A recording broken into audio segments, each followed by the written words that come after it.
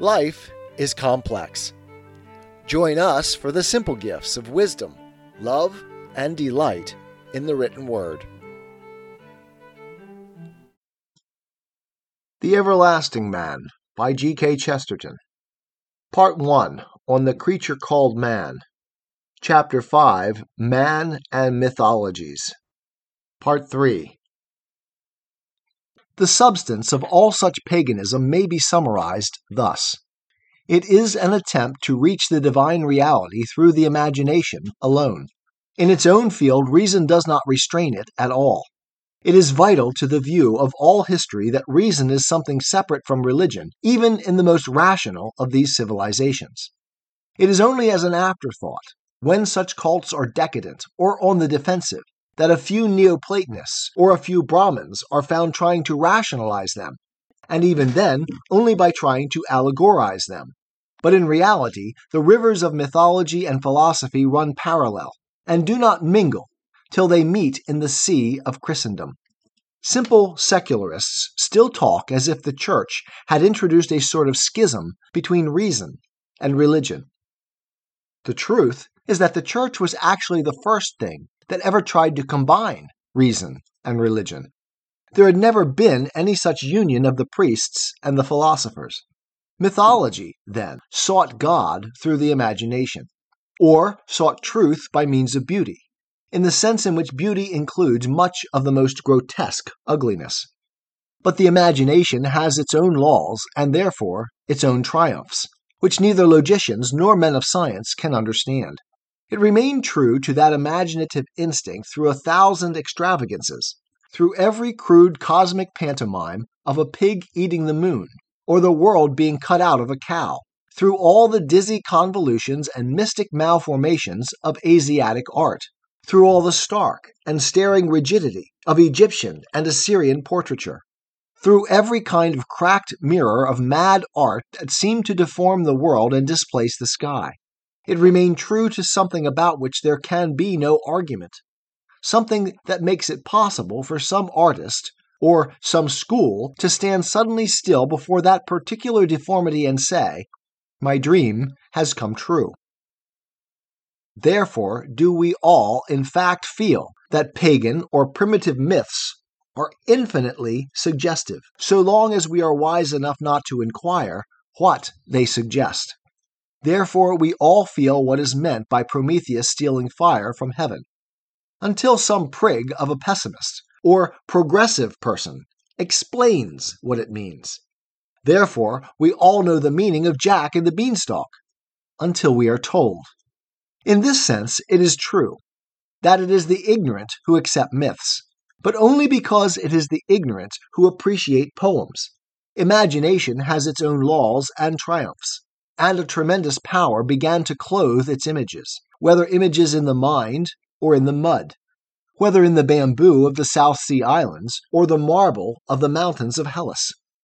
But there was always a trouble in the triumph, which in these pages I have tried to analyze in vain. But perhaps I might, in conclusion, state it thus. The crux and crisis is that man found it natural to worship, even natural to worship unnatural things. The posture of the idol might be stiff and strange, but the gesture of the worshipper was generous and beautiful. He not only felt freer when he bent, he actually felt taller when he bowed. Henceforth, anything that took away the gesture of worship would stunt and even maim him forever. Henceforth, being merely secular would be a servitude and an inhibition. If man cannot pray, he is gagged. If he cannot kneel, he is in irons. We therefore feel throughout the whole of paganism a curious double feeling of trust and distrust. When the man makes the gesture of salutation and of sacrifice, when he pours out the libation or lifts up the sword, he knows he is doing a worthy and a virile thing. He knows he is doing one of the things for which a man was made. His imaginative experiment is therefore justified. But precisely because it began with imagination, there is to end something of mockery in it, and especially in the object of it. This mockery, in the more intense moments of the intellect, becomes the almost intolerable irony of Greek tragedy. There seems a disproportion between the priest and the altar, or between the altar and the god. The priest seems more solemn and almost more sacred than the god. All the order of the temple is solid and sane and satisfactory to certain parts of our nature, except the very center of it, which seems strangely mutable and dubious, like a dancing flame. It is the first thought round which the whole has been built, and the first thought is still a fancy and almost a frivolity. In that strange place of meeting, the man seems more statuesque than the statue. He himself can stand forever in the noble and natural attitude of the statue of the praying boy. But whatever name be written on the pedestal, whether Zeus or Ammon or Apollo, the god whom he worships is Proteus. The praying boy may be said to express a need rather than to satisfy a need. It is by a normal and necessary action that his hands are lifted, but it is no less a parable that his hands are empty. About the nature of that need there will be more to say, but at this point it may be said that perhaps after all this true instinct, that prayer and sacrifice are a liberty and an enlargement, refers back to that vast and half-forgotten conception of universal fatherhood, which we have already seen everywhere fading from the morning sky. This is true, and yet it is not all the truth. There remains an indestructible instinct in the poet as represented by the pagan, that he is not entirely wrong in localizing his God. It is something in the soul of poetry, if not of piety. And the greatest of poets, when he defined the poet, did not say that he gave us the universe, or the absolute, or the infinite, but, in his own larger language, a local habitation and a name. No poet is merely a pantheist. Those who are counted most pantheistic, like Shelley, start with some local and particular image, as the pagans did. After all, Shelley wrote of the skylark because it was a skylark. You could not issue an imperial or international translation of it for use in South Africa, in which it was changed to an ostrich. So the mythological imagination moves, as it were, in circles, hovering either to find a place or to return to it. In a word, mythology is a search. It is something that combines a recurrent desire with a recurrent doubt, mixing a most hungry sincerity in the idea of seeking for a place, with a most dark and deep and mysterious levity about all the places found. So far could the lonely imagination lead, and we must turn later to the lonely reason. Nowhere along this road did the two ever travel together. That is where all these things differed from religion, or the reality in which these different dimensions met in a sort of solid. They differed from the reality not in what they looked like, but in what they were. A picture may look like a landscape. It may look in every detail exactly like a landscape. The only detail in which it differs is that it is not a landscape. The difference is only that which divides a portrait of Queen Elizabeth from Queen Elizabeth. Only in this mythical and mystical world the portrait could exist before the person, and the portrait was therefore more vague and doubtful. But anybody who has felt and fed on the atmosphere of these myths will know what I mean when I say that in one sense they did not really profess to be realities. The pagans had dreams about realities, and they would have been the first to admit, in their own words, that some came through the gate of ivory and others through the gate of horn. The dreams do indeed tend to be very vivid dreams when they touch on those tender or tragic things which can really make a sleeper awaken with the sense that his heart has been broken in his sleep. They tend continually to hover over certain passionate themes of meeting and parting, of a life that ends in death, or a death that is the beginning of life. Demeter wanders over a stricken world looking for a stolen child. Isis stretches out her arms over the earth in vain to gather the limbs of Osiris. And there is lamentation upon the hills for Attis, and through the woods for Adonis. There mingles with all such mourning the mystical and profound sense that death can be a deliverer and an appeasement, that such death gives us a divine blood for a renovating river, and that all good is found in gathering the broken body of the god. We may truly call these foreshadowing, so long as we remember that foreshadowings are shadows. And the metaphor of a shadow happens to hit very exactly the truth that is very vital here.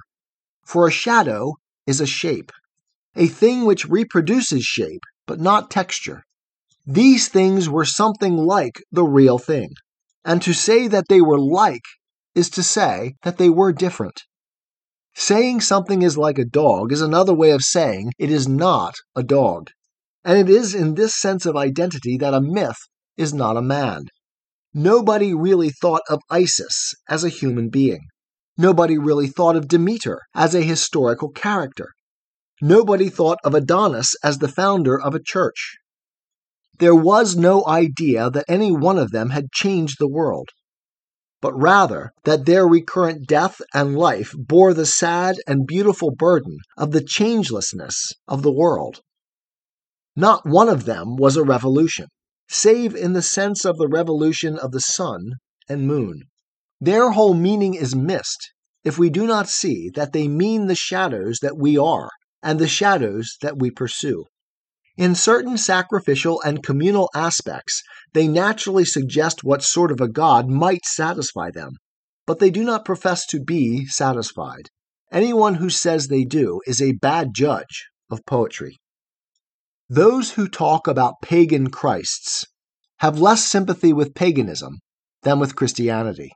Those who call these cults religions and compare them with the certitude and challenge of the church have much less appreciation than we have of what made heathenism human, or of why classic literature is still something that hangs in the air like a song. It is no very human tenderness for the hungry to prove that hunger is the same as food. It is no very genial understanding of youth to argue that hope destroys the need for happiness.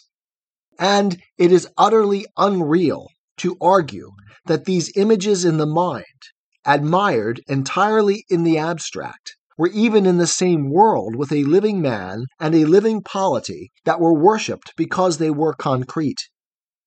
We might as well say that a boy playing at robbers is the same as a man in his first day in the trenches, or that boy's first fancies about the not impossible she are the same as the sacrament of marriage.